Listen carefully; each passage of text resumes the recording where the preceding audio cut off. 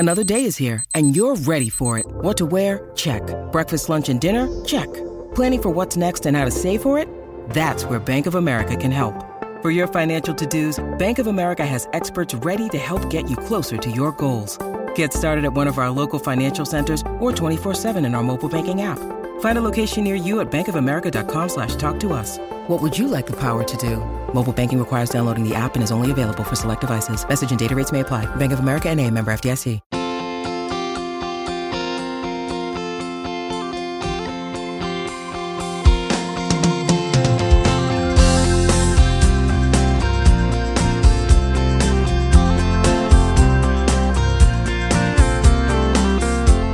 How long gone? Back in the motherfucking building.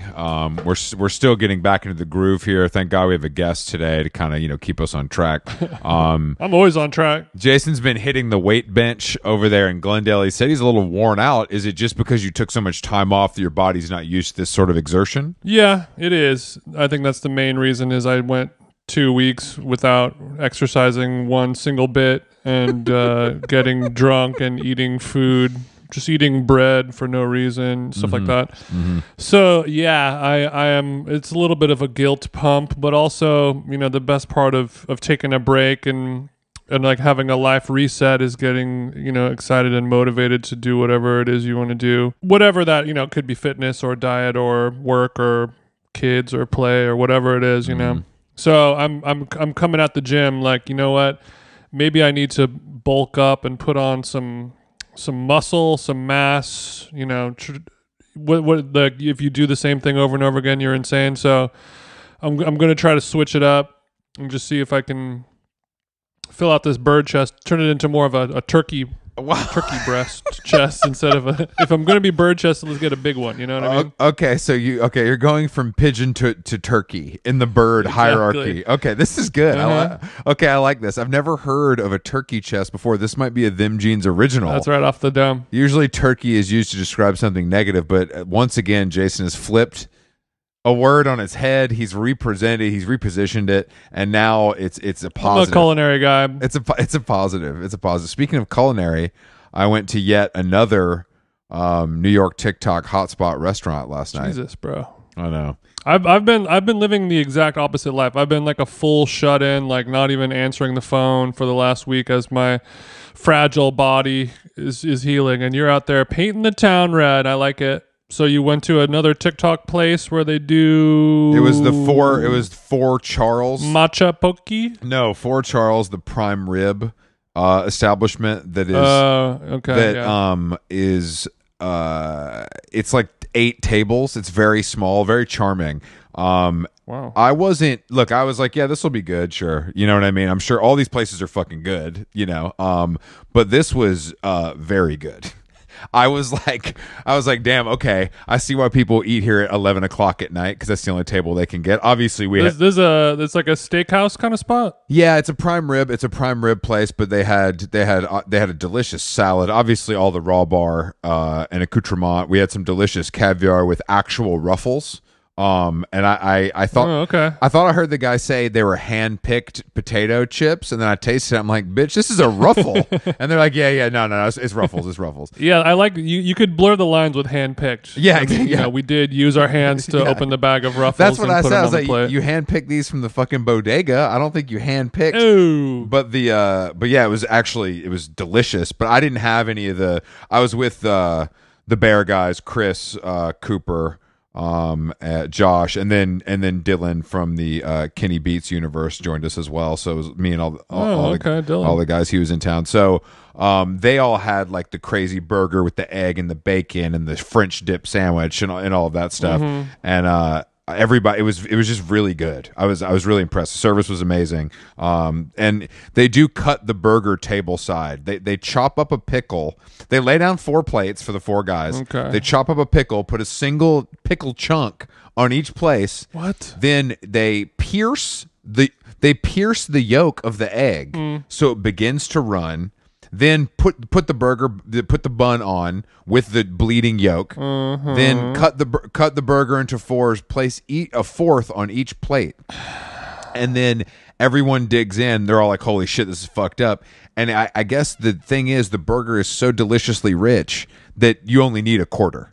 Like finishing one would be gluttonous, would be insane if you had a whole burger. That's where my next question was going to go. What's up with only having a quarter? But if they really think so, I mean, I like that level of prescription of portion prescription. I restraint. guess. It's restraint. Well, it's not restraint. it's the chef being like, this is too powerful. They're not going to be able to handle it. You know, it's like, I'm not going to put all the fentanyl in this Coke, just enough to make them feel yummy. We're going to split this fentanyl up into a whole 8-ball. We're not going to put it into one bag. Yeah. 1 gram doesn't need all the fent. No. Yeah. Okay. So that sounds interesting. I mean, I'm glad that you liked it, and I'm glad you were able to go to a prime rib joint as a vegan person and still have yummy. Well, this is what I tell people all the time, though. I find that steakhouses are really good for pescatarian, vegetarian. I mean, it's like I had a piece of fish. All the sides are fucking amazing. Because these guys, their wives got to eat something. Their wives and Chris Black got to eat something when they go to these joints. Exactly. Yeah. And also, I think the real reason why you seem to kind of swim in the steakhouse seas with ease, it's an American menu at the end of the day, right? Goddamn right. Yeah. That. Oh, baby. This ain't no communist ass meal. No, this wasn't a commie feast, but there was a twist, Jason, that I wanted to talk about that I like. Cooper saw it in my face where my face dropped because this is like an impossible table to get. It's 7:30. We walk up. They're like, oh, yeah, of course. You guys right this way. And they walk us to the shed. Oh, no, the outdoor dining shed? The outdoor dining shed. And I'm like, I thought you guys had juice. You know, the new season comes out. Like, what's going on? I'm literally looking at Cooper like, I thought you had juice, bitch. Like, what's the deal? You think you know a group of fellas? You think you know these guys? These guys, they'd be above a shed. Good-looking, successful Hollywood types. You know what I mean? Like, blackberry throwers. And then we get in there, and Jason, this was the nicest. This was an ADU level dining facility. I was blown away. Like, I couldn't believe how well done it was. Wow. Like, it was like fully finished. They had AC, wallpaper, full booth banquettes. Okay. In this thing. And how visible from the street? Like, can people, is it closed air or is it open air? Can people spit on you? No, fully closed. It was literally like being in an apartment. Like, I was so impressed. Like, they must have spent $250,000 on this. Like, no kidding. It was insane. Mamma mia. It was insane. It was so nice. So I sat down and I was like, you know what? I'm going to give this a chance. And then 10 minutes in, I was like, this might be the actual restaurant is so small. This might actually be better. This might actually, like, it's that nice. It's that well done. So even though I want to say tear down all the shanties, for Charles, your shanty can stay. Well, it sounds like this shanty is nicer than most of our listeners' homes. So we maybe calling it a shanty is the wrong word for it. No, it's disrespectful. But I was honestly, I was like, damn, okay, this really worked out. Like, the meal was good, the company was good, and something that would normally upset me to no end was actually quite nice, spacious, comfortable, and the temperature was well maintained. I mean, it's the last episode I said we take 2 weeks off and Chris goes Antifa, and now I mean there's a lot of leaves that are being turned with you, and it's, I mean, as the person who is sort of the yin to your yang, or the black to your white, or whatever, the white to your black, I should say. You know, I can't help but start to feel like I've turned you a little soft or a little nicer, or is it just you're hanging out with richer people and they're showing you that life isn't so bad? Let's go with option two. Don't worry. I'm still mad, Jason. I mean, there's plenty of stuff that gets me worked up every day. I just think that, like, a situation like this where things are fully, I just don't want you to lose your fastball. That's all. No, I would never lose my fastball. I mean, there's absolutely I got mouths to feed now. Okay, I'm a married man. Yeah. No, I know. Don't worry. I'll never lose my fastball. If you want to bring up something that makes me mad, feel free. I'm happy to go off for a tight 5 on, whatever we need to do. I'm open. Okay. I have one idea. Let's talk about gift registry, weddings, baby showers, things like that. Oh, are you talking about what poor people do because they don't want to buy this stuff for themselves? Go ahead. Yeah. What is the difference between the GoFundMe and the registry? No. I'm kidding. Registries are unfortunately necessary evil, and another thing that men are, of course, forced to do. Are they necessary though? Is the question. I think they're helpful They're not to some people who really need things. They're not necessary. Like, I wouldn't give you a wedding gift. My gift was my presents. Yeah, I mean, I understand the practicality of it. You need to have certain things when you get married or have a kid, I think it's also an antiquated thing when you would get married at 21 and I need my blender and I need knives and forks and bowls and stuff. But when people are kind of older and interesting, I think, Chris, your love language is gift giving, and it's sort of, it's taking the training wheels and putting them on the bicycle as you're riding the Tour de France. You're like, I don't like this.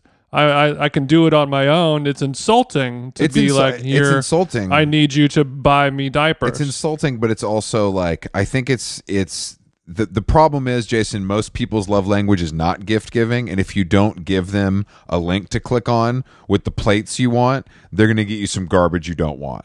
So although I don't think most people, but if you don't ask for anything, then who cares? Well, most people, that is the thing. I think the registry came to prominence when people were getting married, like you said, at 22, and had never like lived in a house alone and needed all the stuff that came with it. Now, as we're older.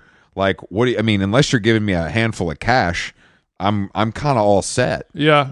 Like I'm kind of all set. And even then. Yeah, but don't you have a lot of cool, interesting friends who are going to be like, hey, I really thought you would love this book, or I got you this thingy, or, something beyond just the diptyque. But, a thoughtful gift is really special and interesting. Agreed. And I think if you have a destination wedding, the thoughtful gift, once again, is kind of us making it there and kind of showing our love to you guys as a couple.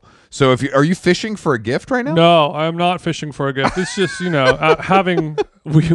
you know, we did not have a registry. Don't have enough, whatever it is, chutzpah, self-esteem to ask people for things. That's a little crazy.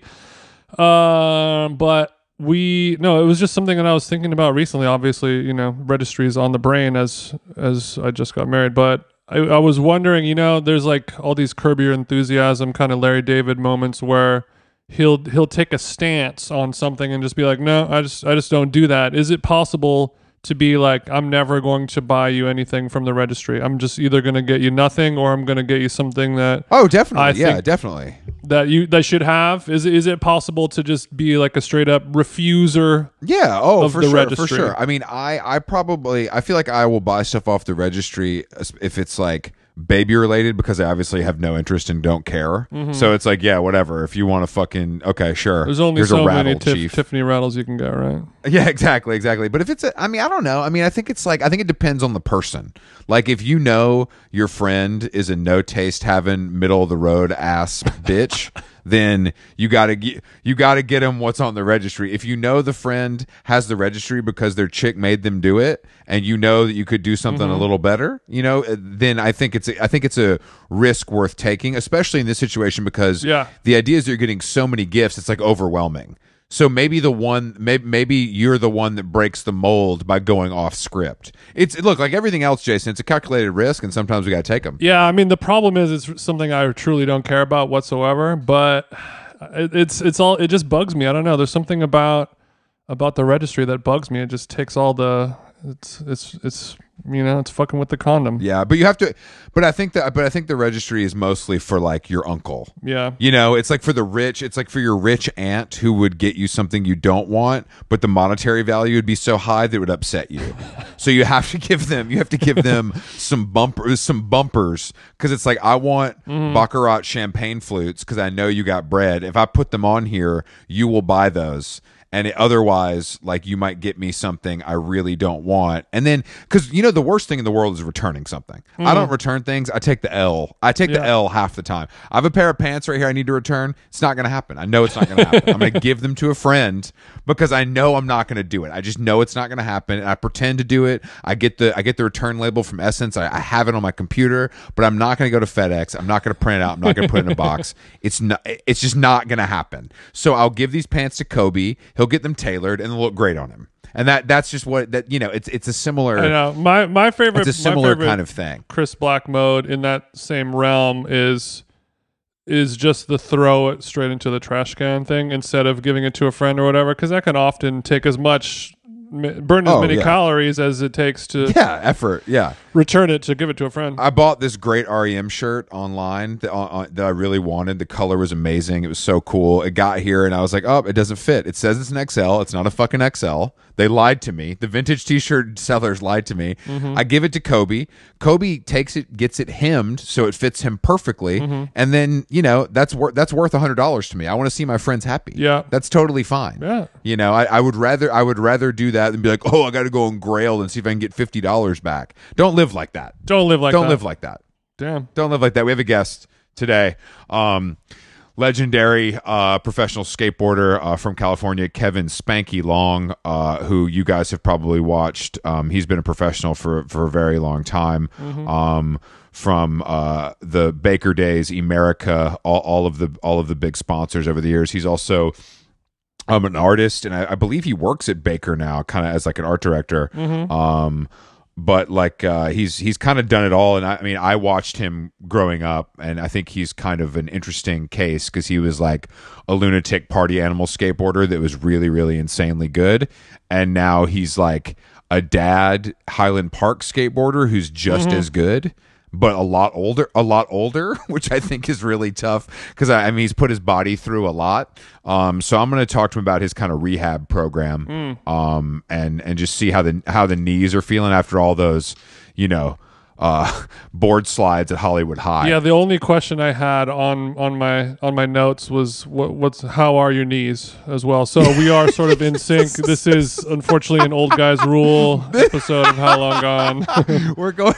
This is our kind of series Old Guys Rule that we dip into this from time to time. But yeah, and yeah. Thank you to friend of the show Whitmer Thomas for putting us together, because I've been wanting to talk to Spanky for a while, and him and Spanky.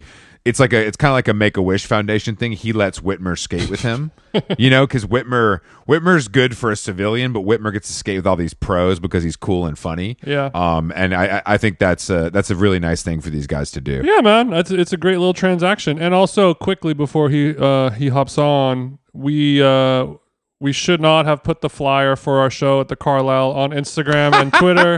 We apologize for that. But if we have not written you back to the DMs of asking me, how do I get an invite? Why haven't I been invited? Can I get an invite?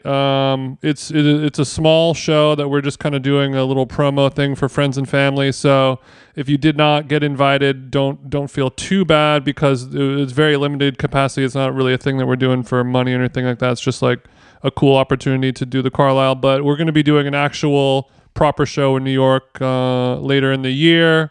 So don't worry. Don't be angry. A lot of people are angry. Are they? Yeah, I've gotten a lot of angry. Angry? DMs. What are you angry about? Like, what, we can't do something we want to do? Like, what's there to be angry about? No, well, people are mad that like, hey, how come like I can go see you in Toronto or Atlanta or Chicago and pay a ticket, but when you come to New York, I can't come see you. It has to be some guest list only bullshit or whatever. So to those people, we'll be doing a regular show later on this year. Don't worry. There's plenty of opportunities for you to give me money. Well, also, I just want to point out that welcome to the business and how this works, guys. That this is just sometimes you do things and sometimes you do other things. So leave Jason alone. That's my final word on this. All right, I will. Let's give Kevin a jingle. Okay. Hey, Jason, we all know there are things in life that you have to compromise on. You're eating at restaurants you don't want to eat at all the time to appease myself and others. But when it comes to your health, there's no compromise. So don't go back to that one doctor who used your appointment to catch up on the latest headlines, their family group chat, their crossword puzzles, just because they're available right now or because they take your slightly sketchy insurance. Instead, check out ZocDoc, the place where you can find and book doctors who will make you feel comfortable, listen to you, and prioritize your health.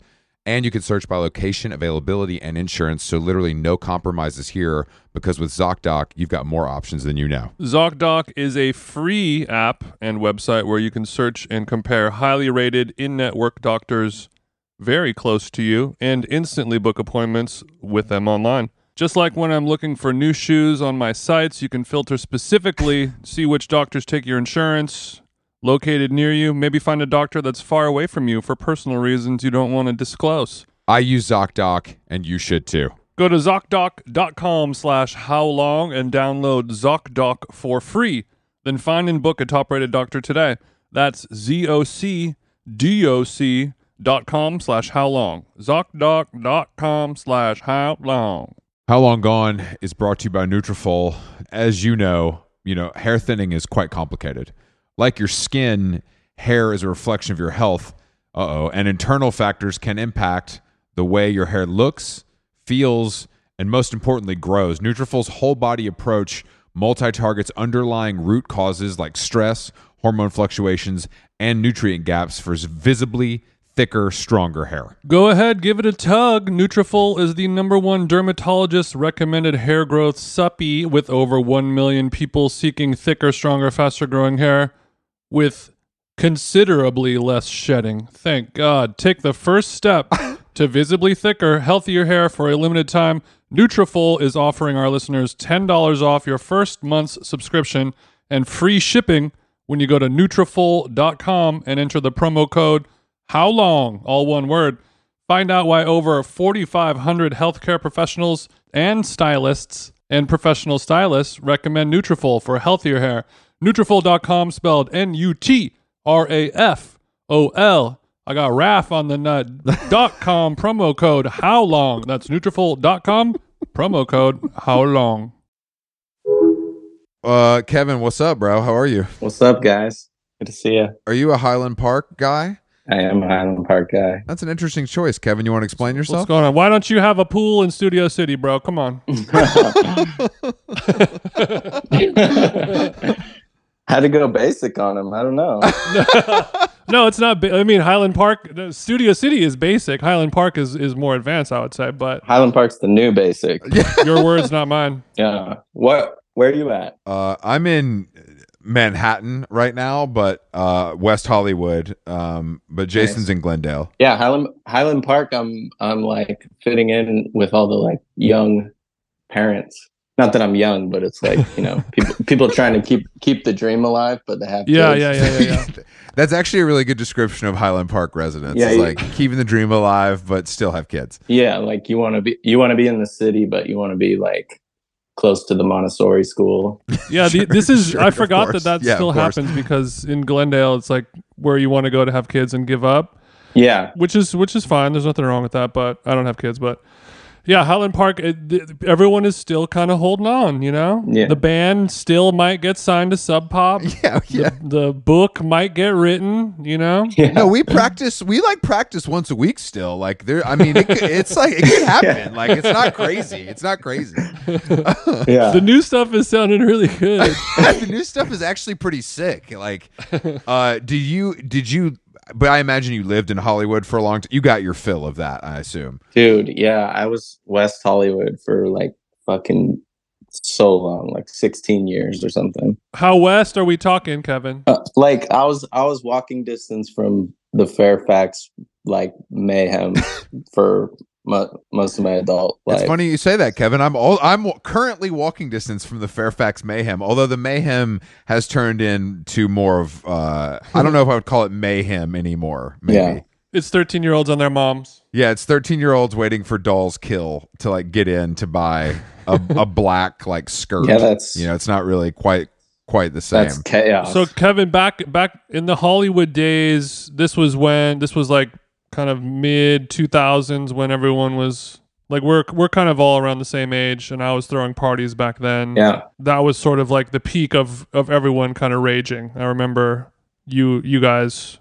Did you guys have a house that was kind of by like Cafe 101, or there was like a skate house over there? Oh yeah, the Hellrose house. I never lived there, but definitely. Okay. We probably ended up at some smelly parties there. I feel like why do skateboarders insist on living 10 to a house? Is that a financial decision, or is that we just like each other that much? I don't know. I feel like it's got to be a little bit of both, right? Yeah, I mean, it feels like the van or something. They're like, yeah, they think maybe if there's 10 of them, one will take out the trash. yeah, sure. A house is just a big van that doesn't move. Yeah. If you're a skater, it's crazy. I Yeah. don't have to change the oil on this house. It's so sick. Yeah. But I think that like, because I mean, bands, obviously it's a very similar situation. Like bands are in a van, they're touring. It's the same idea.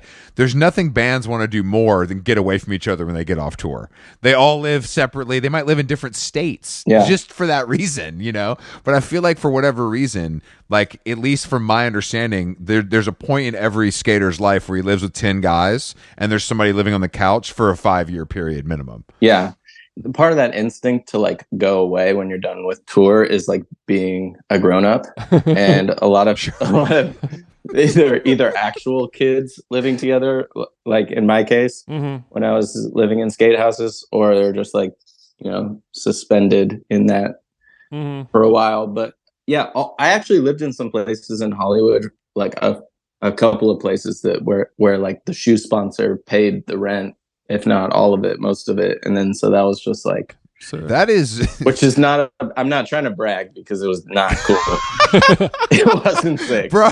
No, the house America dropped $13.50 a month, man. It was fucking lit. No, like we did have a kind of a rodent problem, but it was all paid for. So I mean, you know, it's kind of, it was good. It's fine. But I think when you're in a band, it's like you really need everyone. And when you're a skater, like you have your teams and your crews and your bros, but it's still a singular thing that you have to do by yourself. So maybe you don't necessarily need as much alone time, and you kind of need to be around other people so they can be like, hey, you should do this and you should do that, and motivating. This shirt is stupid, and just to have a group of peers that can be like, hey, this trick is dumb now, we don't do it. This brand, just you gotta and you guys gotta like bullshit and gossip with each other about all the latest skate tea. Yeah, exactly. Do you have any skate tea for us?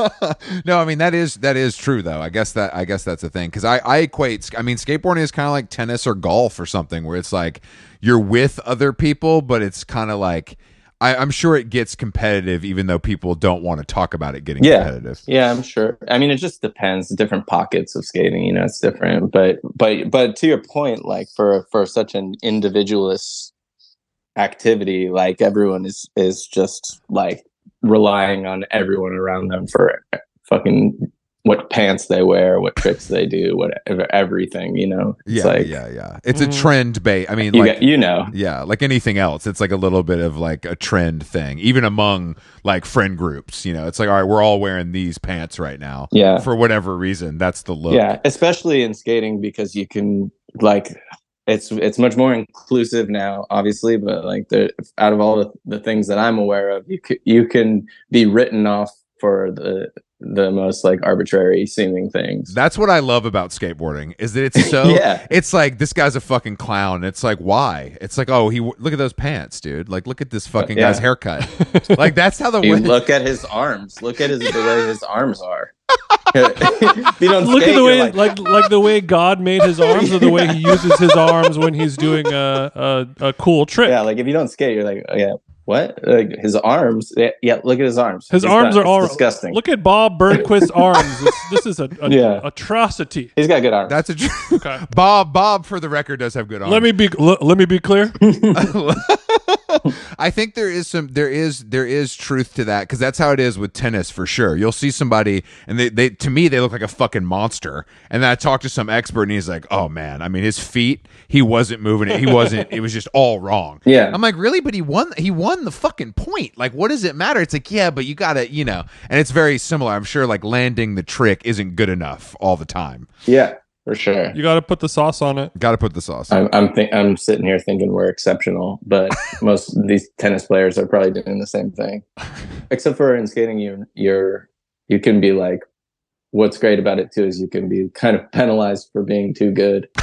Like, because like if you do like SLS and wear Nike shorts, it's like not cool, but you're killing. Yeah, or just certain, and I'm just saying like certain pockets will just kind of write you off because what you're doing is not relatable. Yeah. You're too good. Fuck this guy. Which is great for my career. Fantastic. Like, it's worked out really well for me. I've been doing this a long time. Yeah, but I know what you mean. It's like it's almost like, but I mean, I think that's what's so interesting about any sport, but skateboarding particularly, as like a bystander. Even as someone who did it for fun when I was a kid, was never good, but follow it and have friends that do it, the trends are very real, even as far as like tricks go and like style goes. Like when I'm 40, you're growing up, everybody's wearing big pants and doing like, big stuff. It's all big. It's like the biggest rail. It's the biggest drop in. And now it's like guys with fucking their hair parted down the middle in Dickies doing like stuff on curbs. Yeah. And that's like that. It's completely, and they're both cool, but it's funny that to me those couldn't be more opposite, really. But like that's how far it's gone in my lifetime. Yeah, I think part of that though is that it's gone so big and technical and far, and it's like a pushback to that, the Olympics, all that shit. It's like a rejection of that. Basically, it's like we're gonna go sit in a parking lot like we're 14. But then there's all these, like, now there's just all these there's a place for everyone.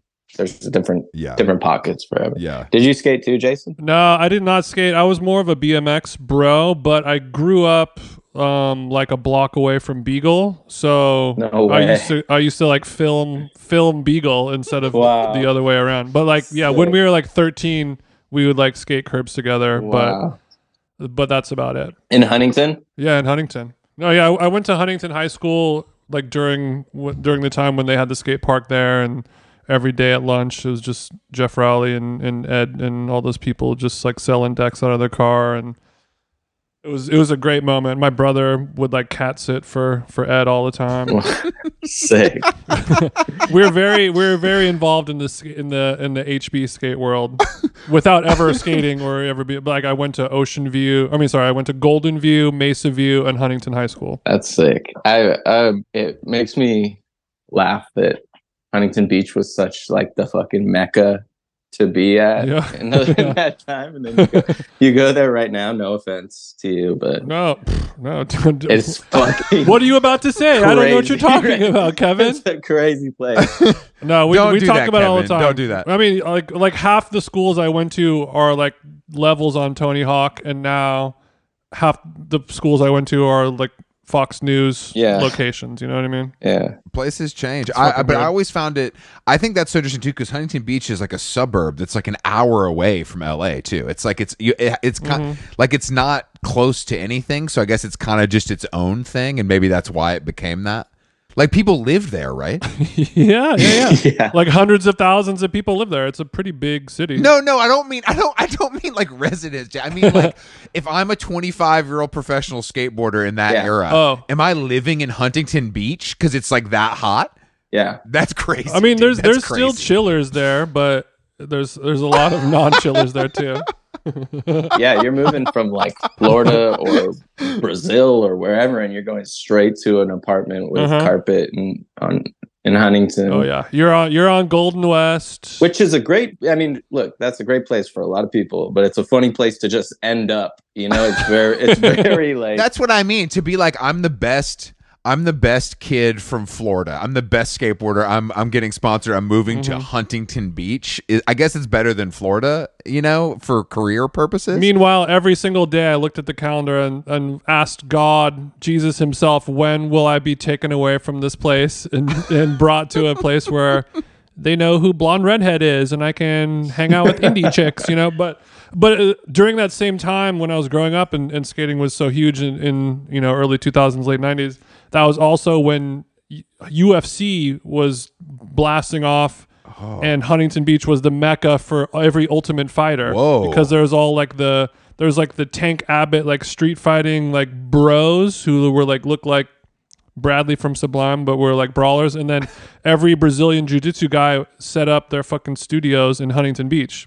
Wow. I have no idea why. So Huntington Beach was the hotbed for all kinds of alternative sports, is what you're saying. Yeah, that's right. Yeah. I didn't know that. I had no idea. As well as Nazis. Sure, but I feel like that came later, It's the weather's so nice, what are you going to do?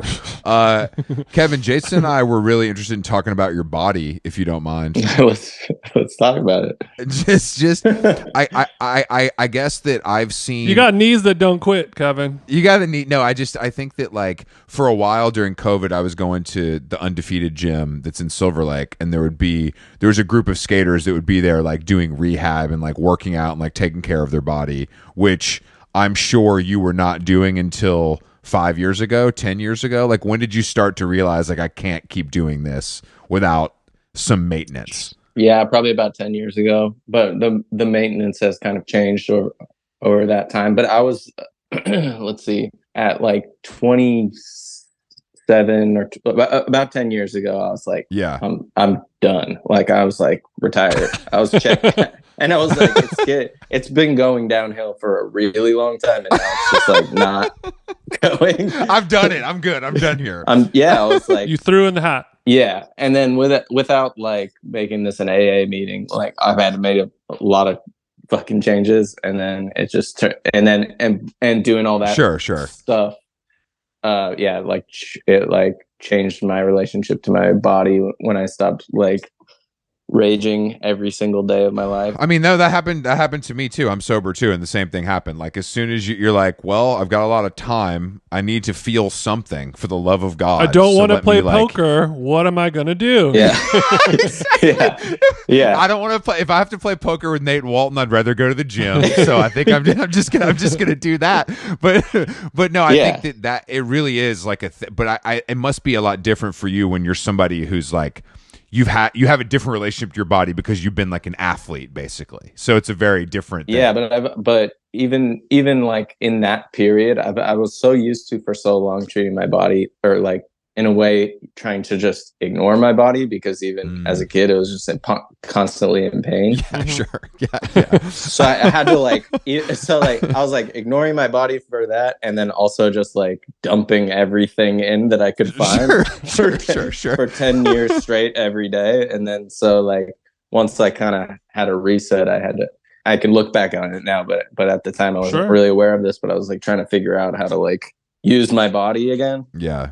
But anyway, I just started skating like crazy. Like you're saying, you had all this energy and put it into skating, and then it like recovered pretty quickly, because it was just like atrophy. Like, it was all fucked up because I wasn't using it and I was so out of shape. So like if your body's all fucked up and then you get in shape, you can kind of use it again. So you're saying you got sober and you were like, fuck it, I'm gonna go absolutely crazy.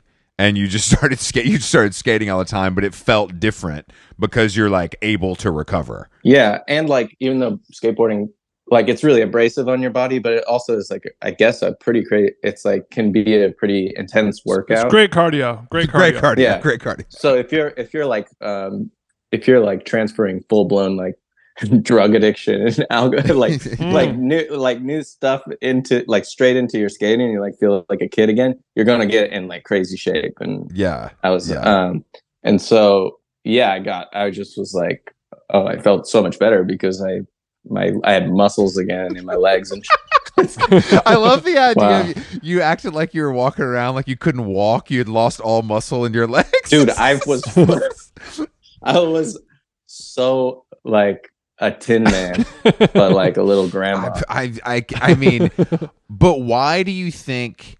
I mean, I think it's similar with the music business a little bit, and our age group, where we lived through the thing where like partying was part of the deal. Like, it was like, that was what was cool. It's like, if you are into music, you're in a band, whatever, you do coke, you drink vodka sodas, you stay out late. That's like what you do, you know? You got to be a bad boy. You got to be a bad boy. And obviously you were part of that with skating. It was very similar, but I don't think that that is not the case anymore. It's like completely shifted where that's like not cool, at least from what I'm seeing. Which is, I never thought bullshit, bro. I never thought I would see the day where like a musician's like talking about they can't go on tour because of their mental health. It's like, do some coke and get out there, bro. What's the problem? But this is where we're at, and I think society has completely changed. I didn't think I would see the day, I guess is what I'm trying to say. Has the space gotten too safe? Yeah, I mean, once there's like any bit of mental health check-in, you can maybe you just need like one little bit of information to not like blast into oblivion for all of your 20s. Yeah, sure. I mean, I just think that I glorify it. I can relate it to music because it was like everyone I ever liked, like they pushed it. That was the whole thing. It was like I'm a lunatic. Yeah, I'm a fucking lunatic. Like that's why I'm so good. You know what I mean? Yeah. And I guess it was harder for me to understand with skateboarding because it's so physical. So I was like, I guess but what you're saying is it's partly to like numb the pain because your body feels so bad. Yeah, and just turning yourself into a cockroach. You're just like all around resilience. You know what I mean? Yeah, like, yeah. If you can like roll your body downstairs over and over with not much reward to anyone else in the outside world, you're also likely gonna be able to stay up for 3 nights and like, you know. I never thought about the cockroach Me neither. AB comparison, but it makes a lot of sense. I mean, you really have to set up your body mentally and physically to just truly take a beating, like be stepped on by fucking God every day. And do it all over again because that's the only way. Yeah, and do the same thing over and over. That's really like detrimental to your whole life. But I know, but that's just always what's it. Cool about it, man. Yeah, that's just great. that is what's sacrificing cool. Your body part has always been what's, you know, I guess admirable might not be the perfect word for it, but that's just what's always been like when you're a kid watching somebody do it and fall down a set of stairs 50 times, you're like this person's an idiot. I don't care if they're making money from this or not. Like, but there's something there that you don't see in any other sport, really. Yeah, but then there's still people who are cockroaches, I guess. But if you love it so much, like there's easy ways to find that. Like that's not very sustainable. You can do that. That's why like most of us back then were like, oh wow, you peak at 19 and you're done at 25. Now everyone's all your 45-year-old friends are still posting every day on Instagram of them skating because it's just like changed. We talk about this fairly often on the like Instagram. To me, changed like food culture, tattooing, and skateboarding maybe the most. Yeah. And I just because I mean my understanding is like, you know, back in the day it's like, all right, yeah, I'm gonna skate for basically like a year or more to get this part for my sponsor. It's gonna go in the video that comes out, and then that's kind of what I do. That's kind of like the whole thing. Yeah. And now is there sort of like an understanding that to stay relevant you got to be putting clips up pretty often? Yeah, I mean there's just like so many different lanes and approaches you can take, but for the most part it's pretty known that that like putting something out once every year or even 3 years like it used to be, that was normal. And like you said, it was like that was just like you're doing your job right if you have like a Thrasher interview and a video part every 3 years and fucking do whatever else fill your time however you want. Maybe go to like 2 things throughout the year of like a, you know, events, but anyway, you got to do a lot more now. Like you got to your Instagram is like funny and you like have fun with it and it's cool.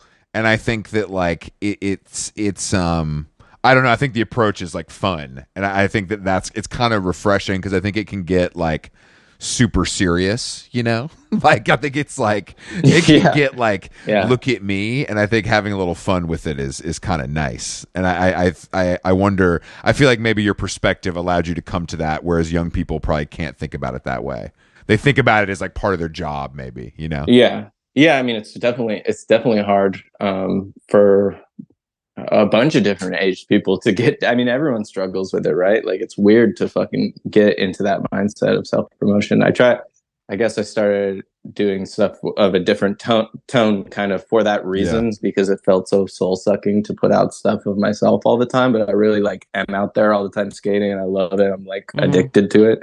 So I'm like, okay, maybe if I'm like offering something else that's like I'm like putting my back into it a little bit more than just like here here I am. Well, you found a way to tolerate an unnecessary evil for a lot of people, shameless self-promotion and posting videos of yourself doing a cool thing every day is something that, most people would consider to be kind of psychopathic behavior. Yeah. And it's like, oh, I'm not some fucking like weirdo influencer, but you are at the end of the day, and we are too. Mm-hmm. It's just with a different packaging, and I'm glad that you had the brain power or just whatever it took to be like, I have to do this. It's good for my career.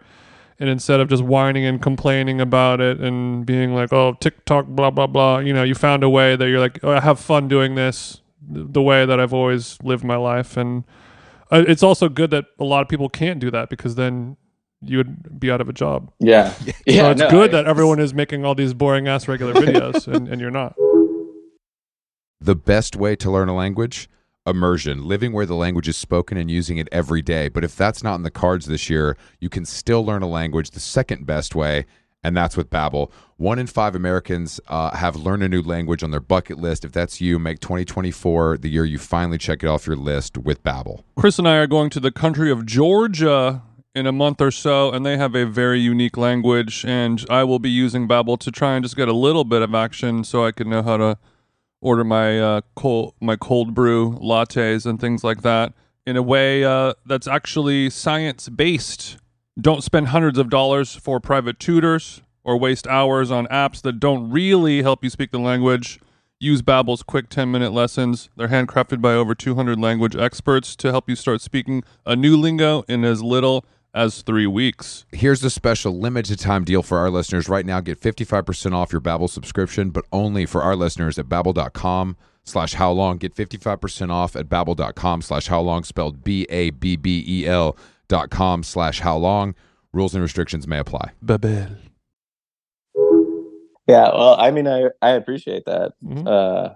But yeah, it's just everyone who posts their bullshit knows that it's just like a constant struggle. You're like, every time, I don't know. I try not to overthink it too much these days, but is the payoff that we have to work a lot harder as skaters on Instagram? Is the payoff that we make a lot more money? No, or not necessarily. Absolutely not.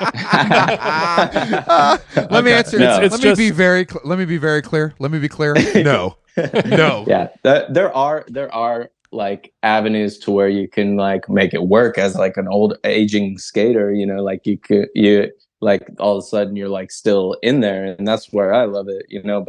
But as far as like a 1-to-1 of how much you're putting in and how much you're getting back, not at all. So I guess then the question is, in 2023, that's the year we're in, I guess. Yeah, right. 20. Okay. Mm. What does a sponsor actually want from you? Like, what are you giving them in return for your monetary gain? Yeah, I don't know. You're probably like philosophically, do you mean, or you're talking about literally? No, I guess what I'm saying is, like, obviously they want the connection to you because of your career and what you've done, but it's also like the videos don't work the same, and that used to feel like the job is what it sounds like to me. Yeah, right now, no one actually knows, because you ask 10 people, you get 10 different answers. But like, for the realm we're kind of in, I would say if I was like looking for a kid who's doing it right, to me it would be like somebody's putting out a video part once a year, but they're also doing Instagram, but they're doing it very carefully in a way where they don't come off corny, and they're not like talking in the camera all the time. They're just like posting skate videos and sort of like, no offense to anyone who's fucking talking into the camera, I'm just saying. No offense to corny people. No offense to them. It's okay. Yeah, like I said before, it's a good thing that a lot of people are corny at this, because you need the one person like you for all the weirdo kids out there who are, doodling on their homework and, thinking like, oh, I'm not like all these other skater, like, loser jock bros or whatever. It's good that you exist out there, but does the skate industry make less money than it did? You know, like back in your heyday, like when you were 20, when you were 19, at the peak of your body. It's tough. Is the industry at whole better or worse? It's tough to say. The industry got like a crazy boom during COVID. Like everything just fucking like quadrupled overnight. Damn, really? I thought I okay, so I wasn't the only guy just wearing Palace head to toe for 3 years. Yeah. Sick. Good to know. So everyone started a podcast and everyone got a complete in COVID, is what you're saying? Yeah, yeah. They hit CCS for the complete during COVID. And much like some of those dusty ass podcasts that were like 2 and done, there's a bunch of boards in closets somewhere. And so it didn't sustain. Yeah, definitely. Definitely. Well, thank God. It's like buying a gift card to a restaurant, you know? Yeah. Yeah, just keeping us afloat. Yeah. So it boomed, but it's like I think that it's like anything else. Like I feel like snowboarding is a good example, and snowboarding got so big. And now it's like kind of fucked from what I understand. Like it just can't, like skiing became cool again. Yeah. Luckily for skateboarding, rollerblading will never become cool. So you guys are kind of safe as far as that goes. Rollerblading's having a comeback. I unfortunately have seen it, and I think that those guys need to get made fun of like they did. A comeback to what though? You know what I mean? Yeah. But you work at Baker, right? Like beyond skating, like you're like an art director or like a designer. Yeah. So you see both sides. You like know the ins and outs from both sides. Like you're in, like you understand, like from a financial perspective, how things are going. Yeah, and it's good. And so with all of that, like it spiked and then it plateaued.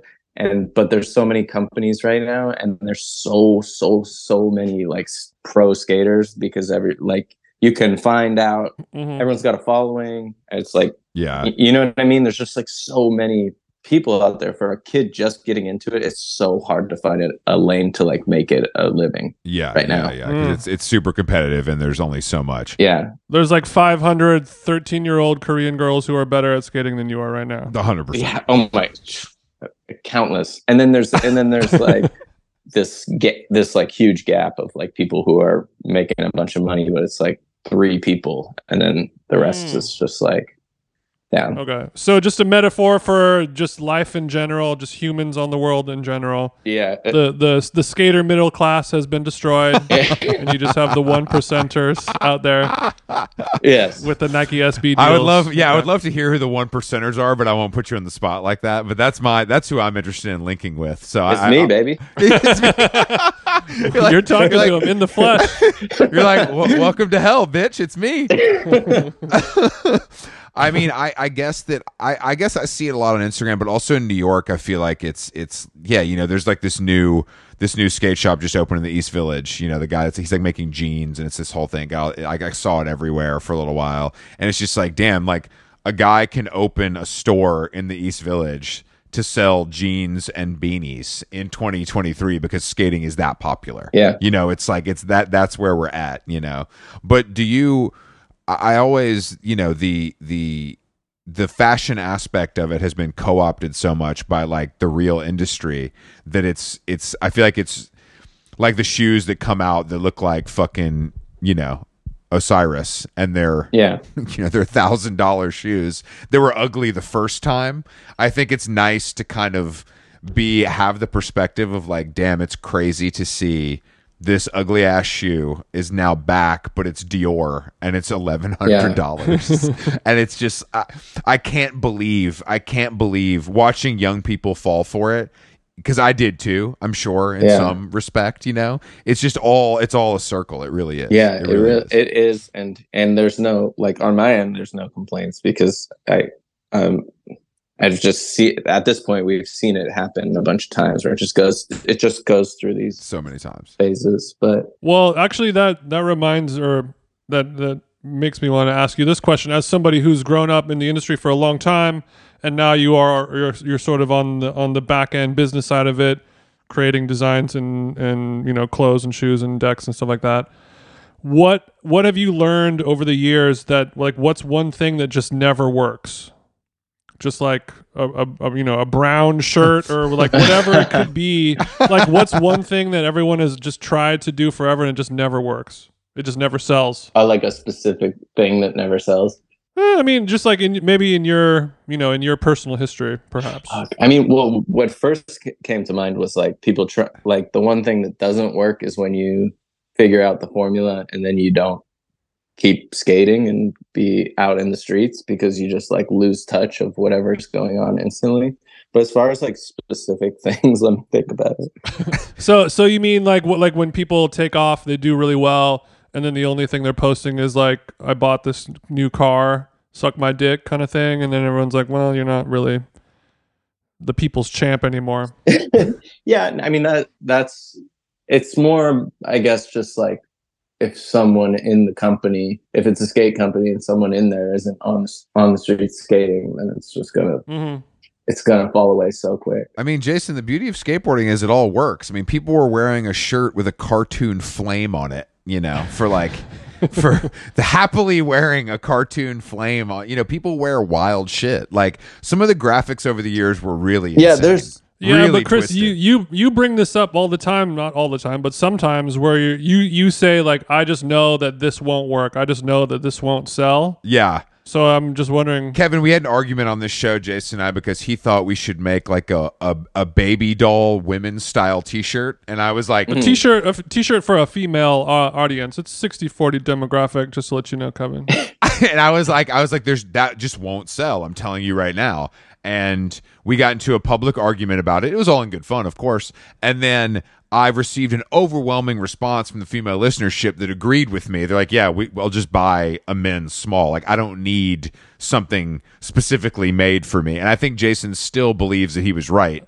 Well, that's the thing, is there's no way we'll know if it's right or wrong unless we take a financial risk. You're right. Yeah, right. You gotta just that's right. I'm not saying I want to do that, but there's no way of knowing. We get told all the time like stuff not to make from sales and that, and like this doesn't sell, and it's just always it's always a crapshoot. And if people go and if you put something out and you hear a bunch of people like voicing their demand for like, you need to make 9-inch boards now, and then you make 9-inch boards, nobody buys them. They're just like, you can't listen to anyone. No, that's 100%. You cannot listen. What is the cool size board now? Is it a regular 7.5 with small wheels? Are we on big wheels? What's the move? Most now? People are on like about 8.5 actually. Not, it's like wider boards. Wow, so it's pretty wheels. wide. Okay, bigger wheels.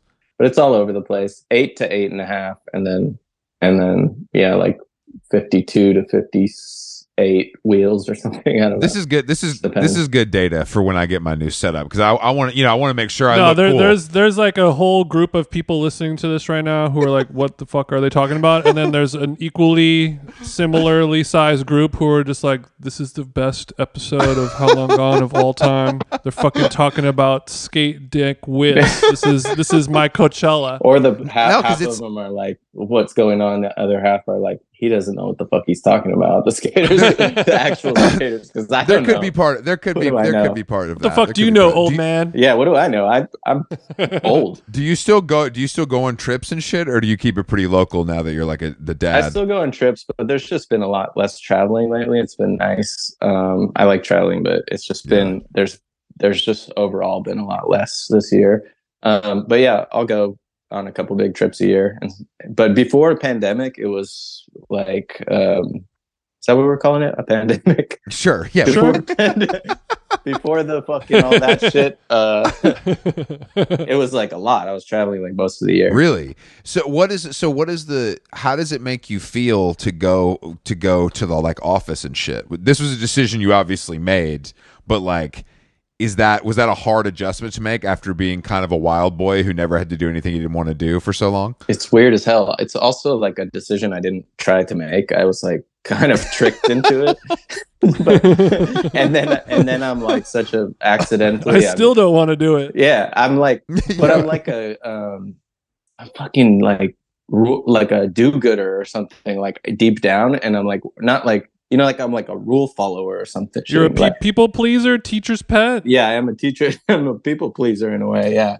Okay. I don't know. Or I'm like just trying to work hard or something. Like if someone...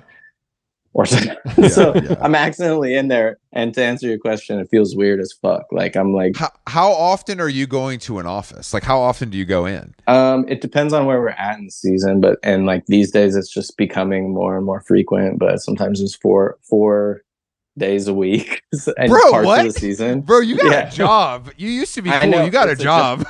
No, I know.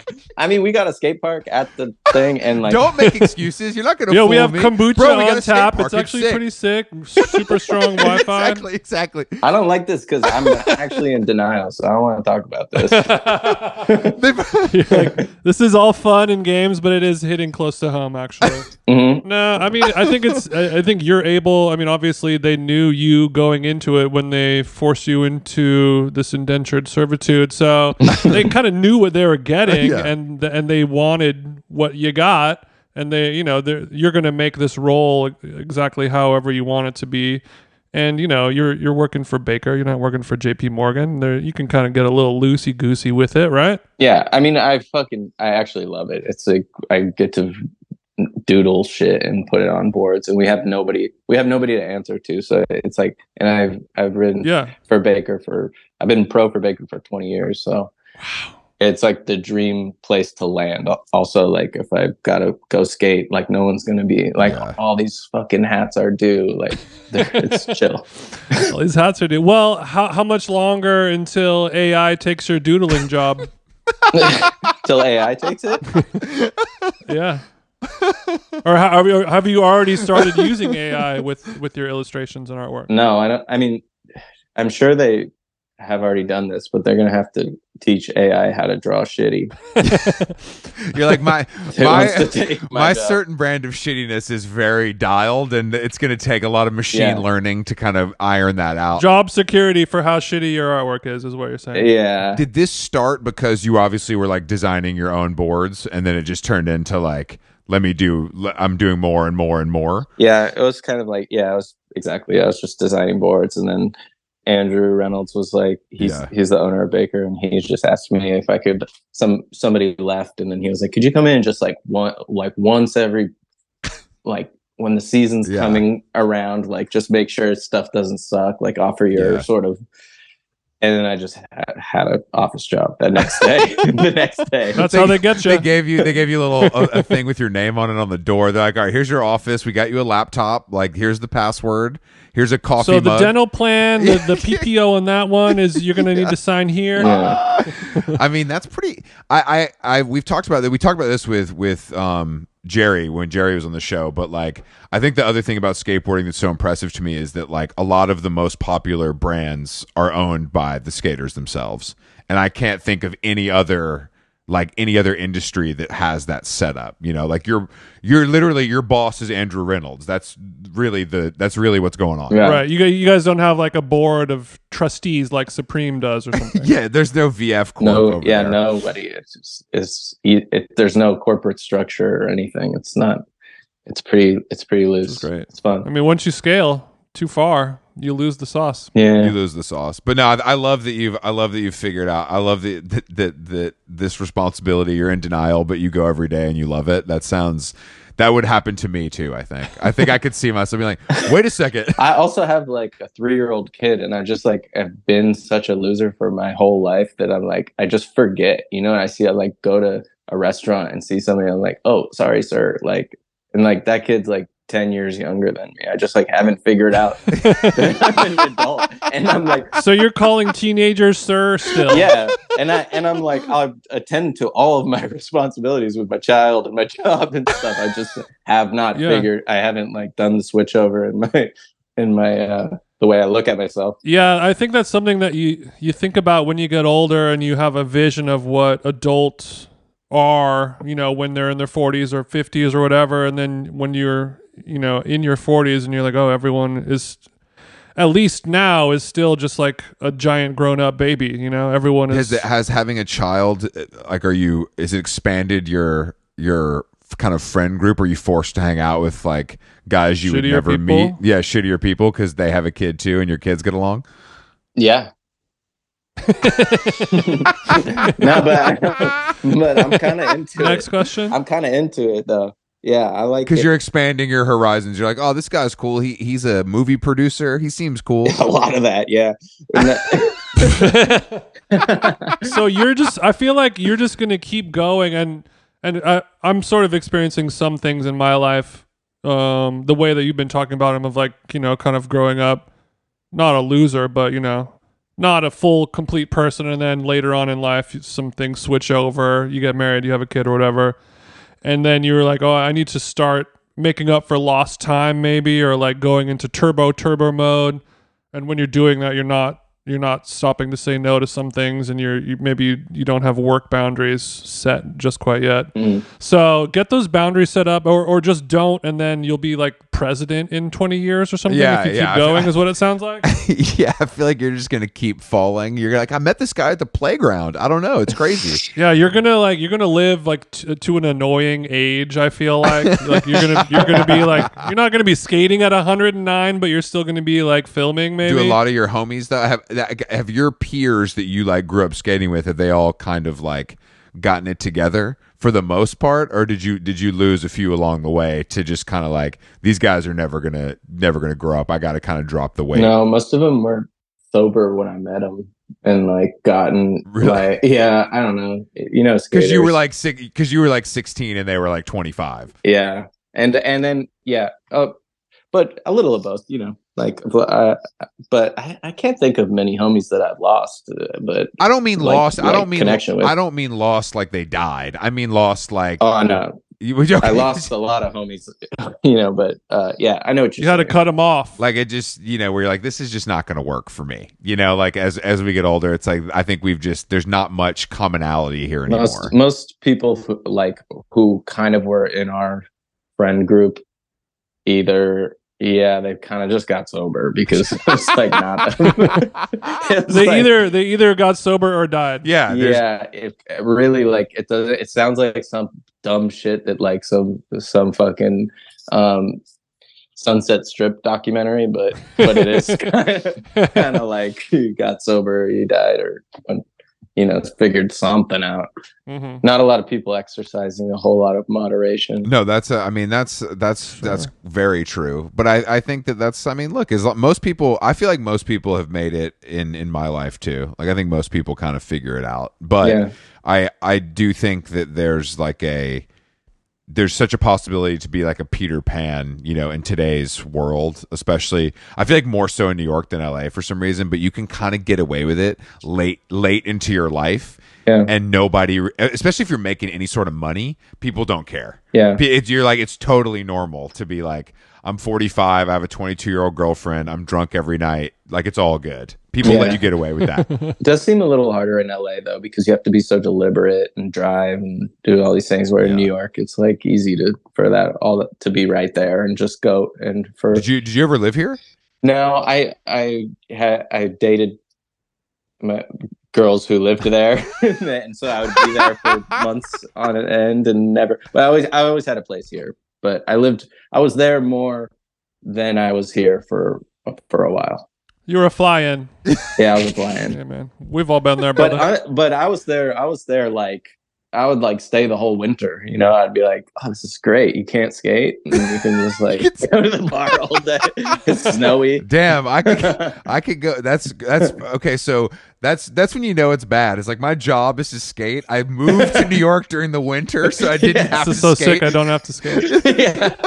It's like, sorry, it's snowing. There's nothing I can do, bro. This is what it is, man. The only thing I could do is probably just coke at Max Fish. I don't know. That's probably the only thing I could on my calendar. I don't have anything to do. I think that, I mean, New York in the winter is by choice is pretty amazing. That says a lot about your state of mind at the time. Yeah, I like to party. Last question. We ask some people this, depending on if they have a partying past. Top 3 prescription pills of all time. Oh, okay. I think. I mean, I wasn't like a super pain pill head because I knew that would just go. Mm-hmm. I would say probably Adderall was pretty cool because I'm full blown like am one of those adult with ADD people, so I Yes. just like get quiet and like be like, oh shit, and get stuff done. Which is also kind of lame. So I don't know. I never Yeah. understood. I never understood when people were like using Adderall in place of Coke. I was always like, "What?" Like Adderall's. I don't know. I know it's supposed to be the same, but there's no way it's the same. It just depends on how your brain works. Sure. It makes some people quiet and focused, and then you do so much work that you're not cool anymore. Yeah. And then some people are like, "Wow, I feel so fucking sick." Yeah. Okay, Addies. Okay, we're in upper zone. Okay. And then probably Xanax. And then Don't sound so disappointed. Everyone sounds disappointed when they say Xanax. Yeah. Because everyone knows. That's not that cool either. I mean, no shade. no shade to Xanax. Because I'm thinking about the things that were like stabilizing me accidentally, and that's not fun. I was like about oblivion. Oh, I see. You I want chaos. Okay. That part of it I didn't I mean, that never appealed to me. Like that is not. I want to take 10 Oxycontin and sit on the couch and feel amazing. I don't want to be like. I don't want like a guy like. I read about you. I remember you getting lit on fire. I'm like, I don't want that happening to me. Like, that's just not what I'm. That's not really my vibe. You know what I mean? Well, I guess that's why I didn't see you at the same parties. I like the idea that you're low key calling me a pussy for not getting lit on fire. Hey, it's to each their own. One of your boys never lit you on fire? All right, dude. Whatever. That's a. Oh yeah. I mean, Xanax and Adderall are two of the. I mean, those are probably the. I feel like those might be the number ones of all time. Chocolate and vanilla Jason, pills. Okay, well, number 3, we got a curveball. What's the sleep one that makes you kind of hallucinate if you don't go to sleep? Ambien. Yeah. That Oh yeah. one. I wasn't good at procuring pills or drugs in general. I was like a drinker, but like I wasn't saying no either. But I was like. Mm-hmm. So I'm not gonna put these logos on my NASCAR whip, but I like drinking. It's old school, It's kind of I was old school. It's kind of refreshing to just belly up to the bar and stay there till they close. I just don't. Yeah, bars were always a little too dirty for me. Sounds like you wanted to lay on the floor. Oh yeah, real dirty, big floor guy. How often? Yeah. How often were you taking your shirt off in public after hours? I don't know. But yeah, it was happening. I was okay. That's I feel like it wasn't not happening. Not like I wasn't like doing like I do have friends who get into still get into full like frat mode, but I wasn't really. Mm-hmm. Yeah, that was always something that was so strange to me. I was like, I'm good. Like we're in public. Everybody relax. Like let's take it down a notch. No, I was sophisticated. I just like try and say something witty. Someone wouldn't understand me, and then I'd fall on the floor and fall asleep in the bottom of it.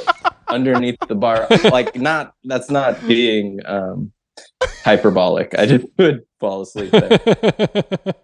Like that, you were a floor guy. I was a floor guy. I was a booze sponge. All right, Kevin. Thank you for joining. Kevin Spanky booze sponge long. Thank you for joining us. No, it was a pleasure, and we've been watching you skate for a long time, so I'm glad that you're still able to do it. Yeah, thanks, man. Guys. We'll. Thanks for having me. I gave Whitmer a shout out in the intro, but it's nice that you let. Kind of, I said it was like a Make-A-Wish Foundation thing, where you let kind of like a non-professional kind of hang out with you guys. But is it because he brings like comic relief to the table, so it's worth it, or is there something, or is he more of a filmer? He drives. Yeah, he drives. No, it's just my buddy. I don't know. He's just like, We love Whitmer. That's my. Whit's one of the best of all time. I can't get enough. I totally get it. But I thought that was funny because I see him out there with you guys doing his little tricks.